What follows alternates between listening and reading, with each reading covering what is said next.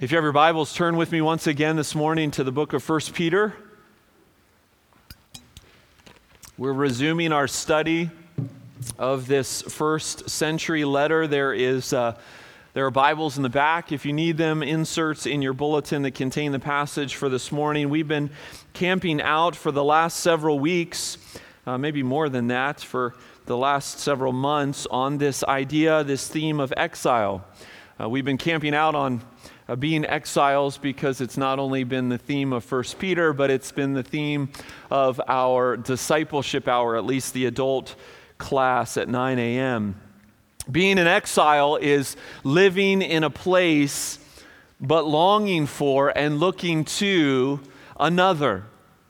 And as we were reminded last week, all the while waging war against our souls, realizing that the context and the climate of our environment is against us.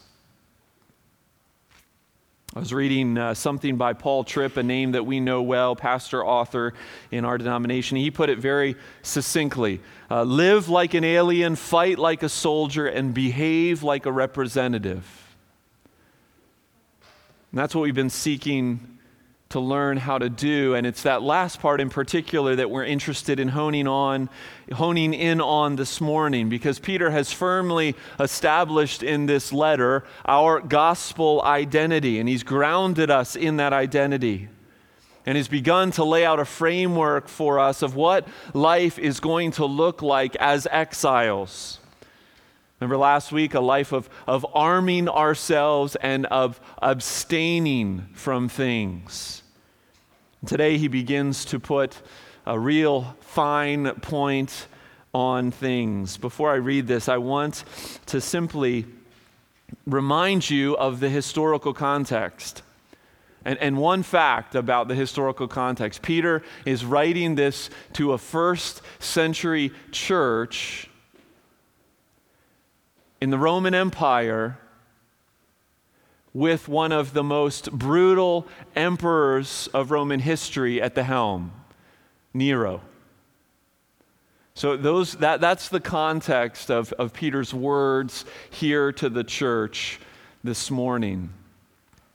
If you're able, I invite you to stand for the reading of God's word. 1 Peter chapter 2, verses 13 through 17. 1 Peter chapter 2, verses 13 through 17.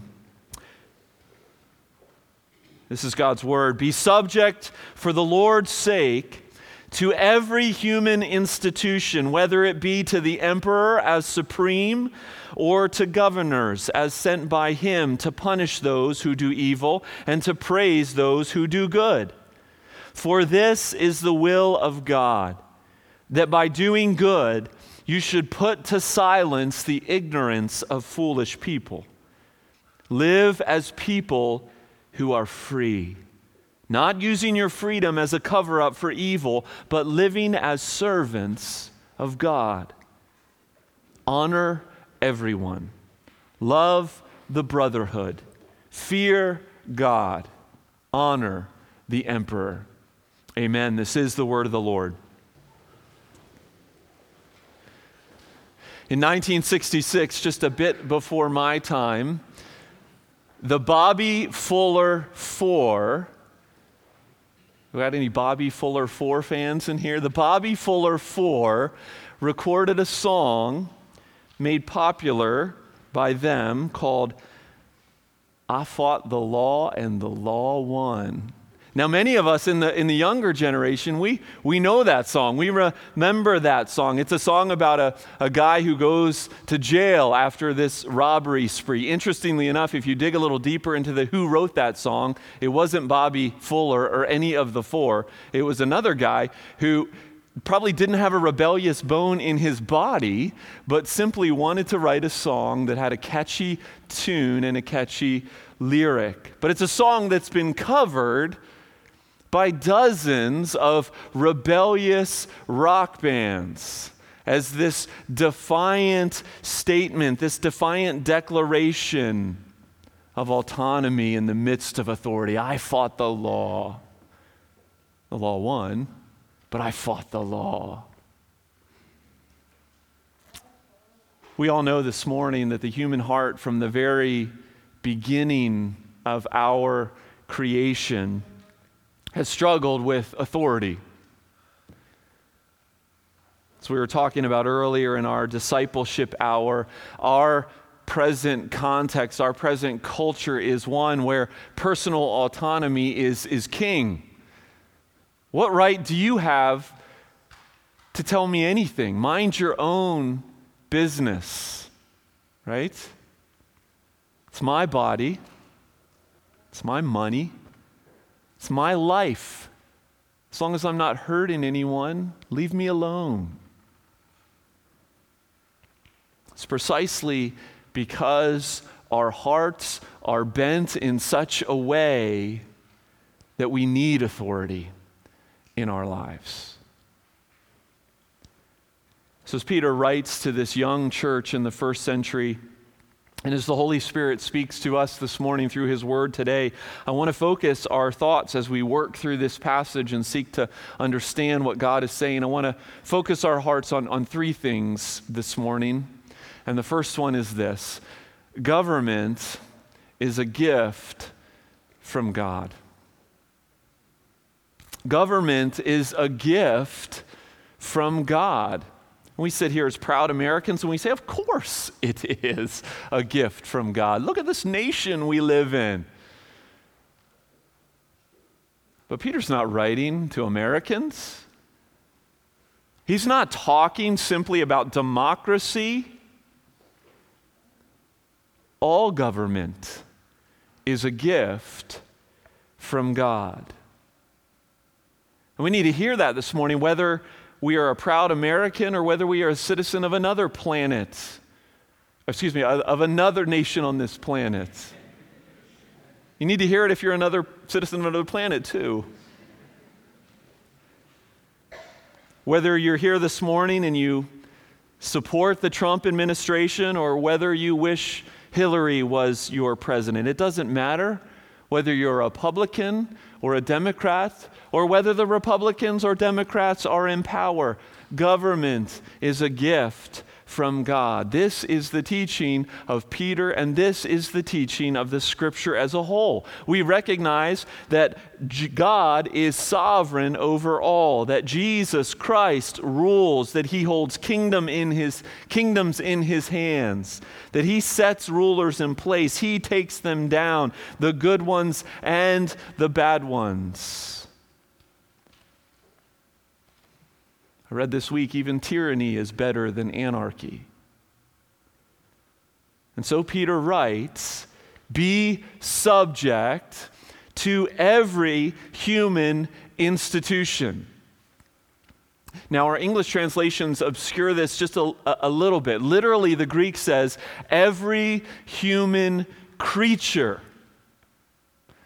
Now, the implication, of course, by way of context, is creatures that are in authority, creatures that are in government, right? Because he goes on to talk about emperors and governments, but he says every human creature. There's an emphasis of creatureliness here. That's all they are. They're men and women, weak creatures. There's a flip side of that. They're also men and women creatures who are made in God's image and therefore worthy of respect and honor. And we'll get to that in a moment. My point is that Peter is talking here about being subject to people. To people. You know, in Peter's day, in the first century, in this context that he's writing, the emperor cult was a thing. It was expected. It was popular of citizens in the Roman Empire. This notion that the emperor himself was a divine being and was therefore to be worshipped. And Peter reminds his first century hearers that he's just a creature. He's put there by his creator, whether it be governors that we're familiar with from the biblical record, like Pilate and Felix and Festus. Those are all powerful men that we know of. Or whether it be the neurotic emperor Nero. Whether it be Jay Inslee, whether it be Donald Trump, from the highest place to the lowest post and everything in between, they were put there by divine appointment. Let me read some scriptures to you. Proverbs 8:15, by me, the Lord says, kings reign and rulers decree what is just. Daniel 2, verse 21, he changes times and seasons. He removes kings and sets up kings. He gives wisdom to the wise and knowledge to those who have understanding. And then the most powerful scripture on this subject, Romans chapter 13, for there is no authority except from God. And those that exist have been instituted by God. Therefore, whoever resists the authorities resists what God has appointed. He is God's servant for your good. And Peter here in 1 Peter 2 fleshes out some of what that goodness looks like, positively and negatively, right? So positively or negatively, however you want to look at it, government is there to punish evil, Peter says, right? That's why we have police forces. It's why we have jails. But the government is also there to praise the good, to give away keys to the city, to give tax breaks to nonprofits who are doing good work in our communities. This is common grace that ought to be participated in and that ought to be celebrated. I was reminded as I was studying this that our confession addresses this. Westminster Confession of Faith, chapter 23, paragraph 1 says this, God, the supreme Lord and King of all the earth, hath ordained civil magistrates to be under him over the people for his own glory and the public good, and to this end hath armed them with the power of the sword for the defense and encouragement of them that are good and for the punishment of evildoers. Government is a gift from God. Peter wants his first century hearers to hear that, and we need to hear it again this morning. Doesn't that free you in an election year? Doesn't mean you ought not try to change things that are broken. It doesn't mean that you ought not vote. You should vote. Doesn't mean you ought not even run yourself and try to get a position in government. But it does mean that as exiles, we aren't anarchists. And we don't need to push the panic button if our candidate doesn't get elected. Because we're dual citizens. And we're proud to be. Government is a gift from God. That's the first truth this morning. The second one is this: submission to authority. In this context, we could say government. Submission to authority is an act of worship and mission. Submission to authority is an act of worship and mission. Shortly after our president, Donald Trump, was elected in 2016, there began a social media movement. It was #NotMyPresident. And what started as a hashtag #NotMyPresident, turned into rallies and protests across our nation. Maybe some of you felt that way. Maybe some of you would have felt that way had Mrs. Clinton been elected back then. I wonder what the attitude of the first century church was. These are men and women zealous about their newfound faith in Jesus and what he calls them to. They're trying to figure out what this life is going to look like. Peter is helping them figure that out. After all, maybe Old Testament Israel, they were called to conquer in order to claim their land. They were called to conquest with the sword. Maybe the new Israel is called to do the same. #NotMyEmperor. #No to Nero. And yet here in 1 Peter 2, Peter calls them to something greater, something transcendent.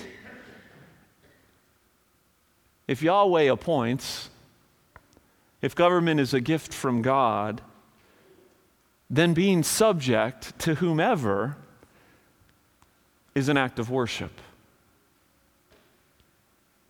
Be subject. It's not a soft admonition that Peter gives here. It means submit, obey, respect. Not if you voted for them, not if you deem their decisions in your best interest, but because they are God's man or woman. Now, of course, this does not negate, and hear this clearly, this does not negate the teaching of Acts 5:29, where Peter himself and the other apostles, as they were preaching the gospel and they were told to stop, they said, we must obey God rather than men. Right? Be subject to the authorities does not negate Acts chapter 5. So the midwives in Egypt who disobeyed Pharaoh when he said, destroy those babies when they're born, they were right in disobeying that order. Daniel and his friends were right to disobey the demand to worship the golden image. But refusing to pay your taxes because you're laying up treasures in heaven is not okay. Give to Caesar what is Caesar's, Jesus says. Be subject to the governing authorities. And as you do that, Peter says, do it for the Lord's sake. In other words, look past them. You don't care what they think of you. You care only about the one who put them into that position. And so reverence for Jesus becomes the ground of your submission. In fact, Jesus himself, his life is the model. Right? This is the way of the cross. It's the way of the gospel.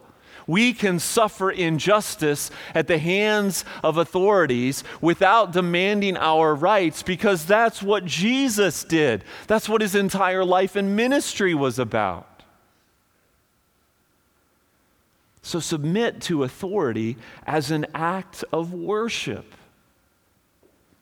But there's also an aspect of mission here. Verse 15, for this is the will of God, that by doing good, you should put to silence the ignorance of foolish people. Brothers and sisters, Christians in the first century were accused of far worse than we are ever accused of. We may be called bigots in our day and age, but they were accused of being cannibals because of their feasts of body and blood. They were accused of incest because of their familial language and their greetings with hugs and kisses. They were accused of spreading disloyalty across the empire because they said that they had a king already, King Jesus. Now, all those accusations were from ignorance, right? Christians aren't cannibals. Sounds like we are. To an ignorant ear. But Peter says all that ignorance can be silenced if we're just in our communities doing good. Just like verse 12 stated, we looked at it last week, that they may see your good deeds and glorify God. So when Peter says for the Lord's sake, he's not simply talking about an act of worship, but as a strategy for mission. Christians ought to be in the news for more than just frustration with government.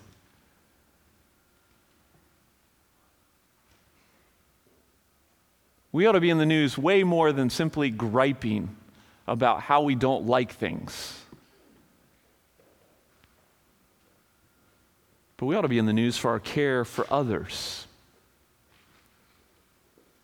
that we might be salt and light, preserving and pointing to the King of Kings. And so Peter says, exiles, submit to authority as an act of worship and mission. And then finally, one last truth for us this morning: live free and fearful. I tried to make that as pithy as Peter makes his closing exhortation. Live free and fearful. It's a command. It's an invitation. It's a privilege. Live free, Christian. Live fearful. Martin Luther said this, the original Martin Luther, not the Martin Luther you're going to celebrate tomorrow or be off work for tomorrow, whatever. A Christian is a perfectly free Lord of all, subject to none. A Christian is a perfectly dutiful servant of all, subject to all. Let me read that one more time. A Christian is a perfectly free Lord of all, subject to none. A Christian is a perfectly dutiful servant of all, subject to all. Peter ends this section that we read this morning with 4 pithy exhortations to the church, right? Honor everyone, love the brotherhood, fear God, and honor the emperor. Let's start at the very heart of those 4 pithy statements, the one that governs them all. Fear God. We live in a world of fear. We are a people who fear. The problem is we so easily fear the wrong thing. We don't fear the right thing, or rather, more specifically, the right person.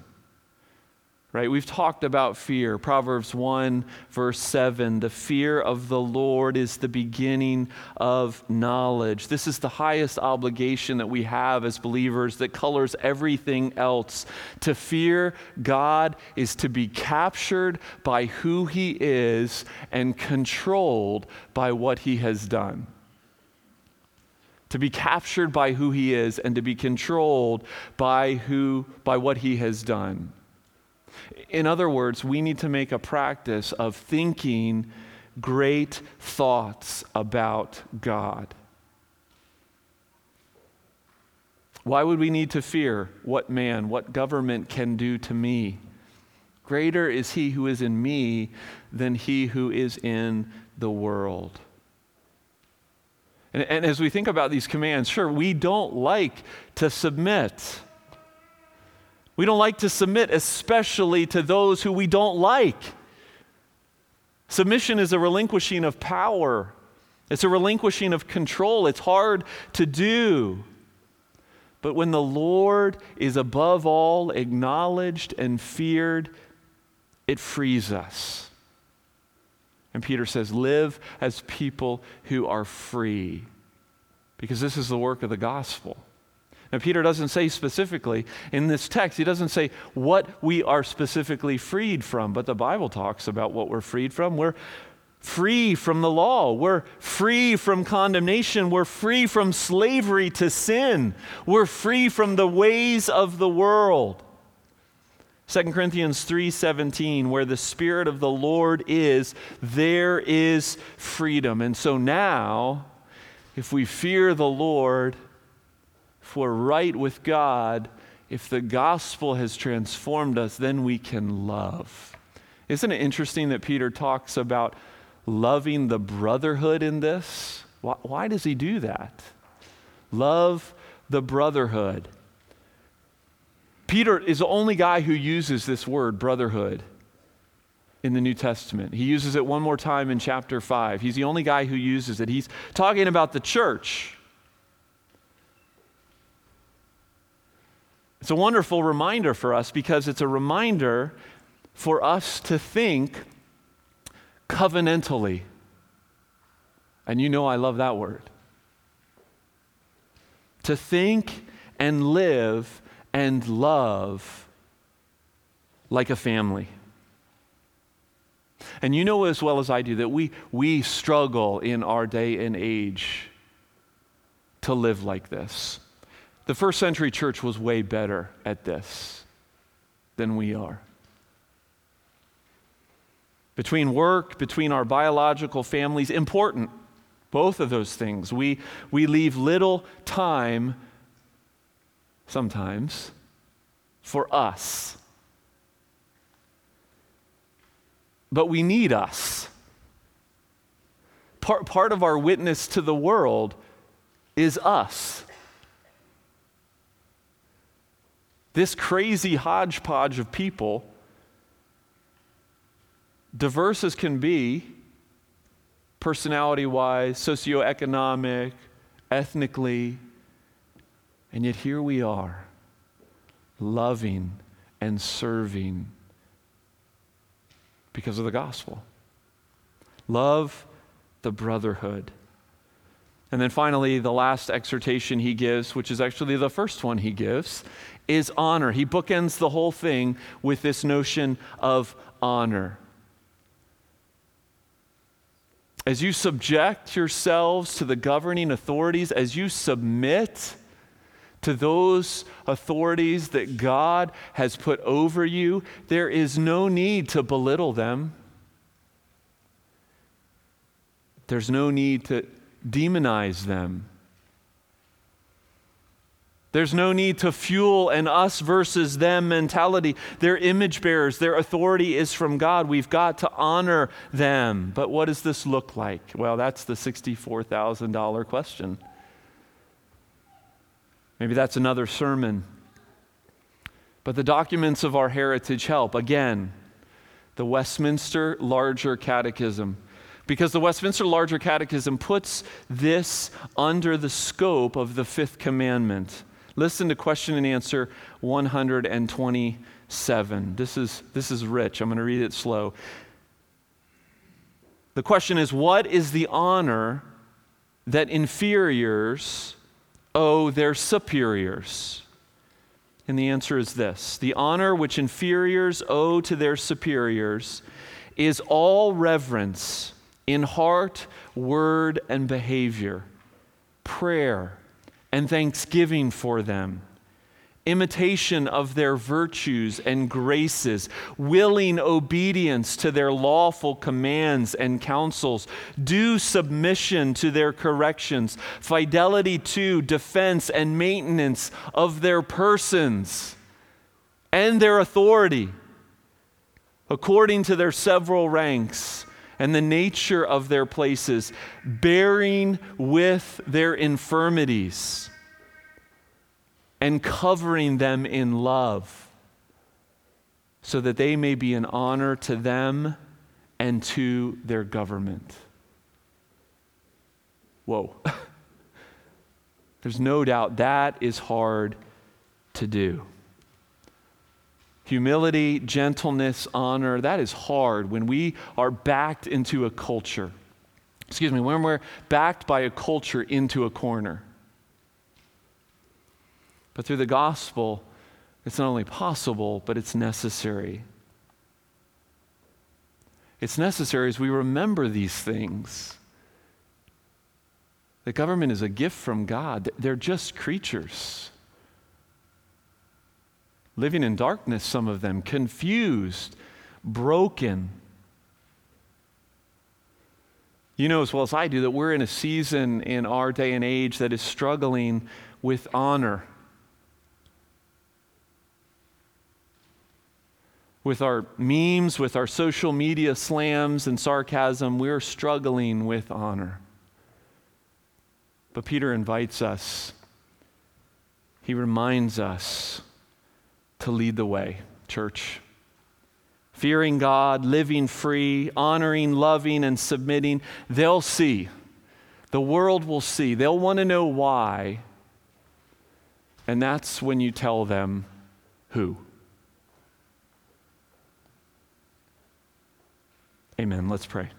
Heavenly Father, we thank you for your word once again, and we confess our struggle to walk according to it.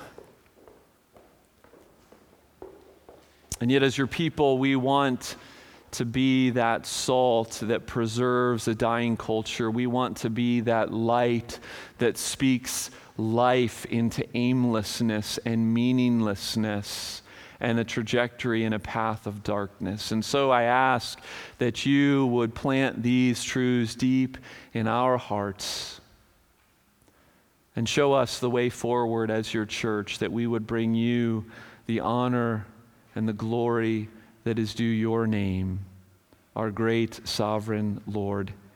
In Jesus' name we pray. Amen.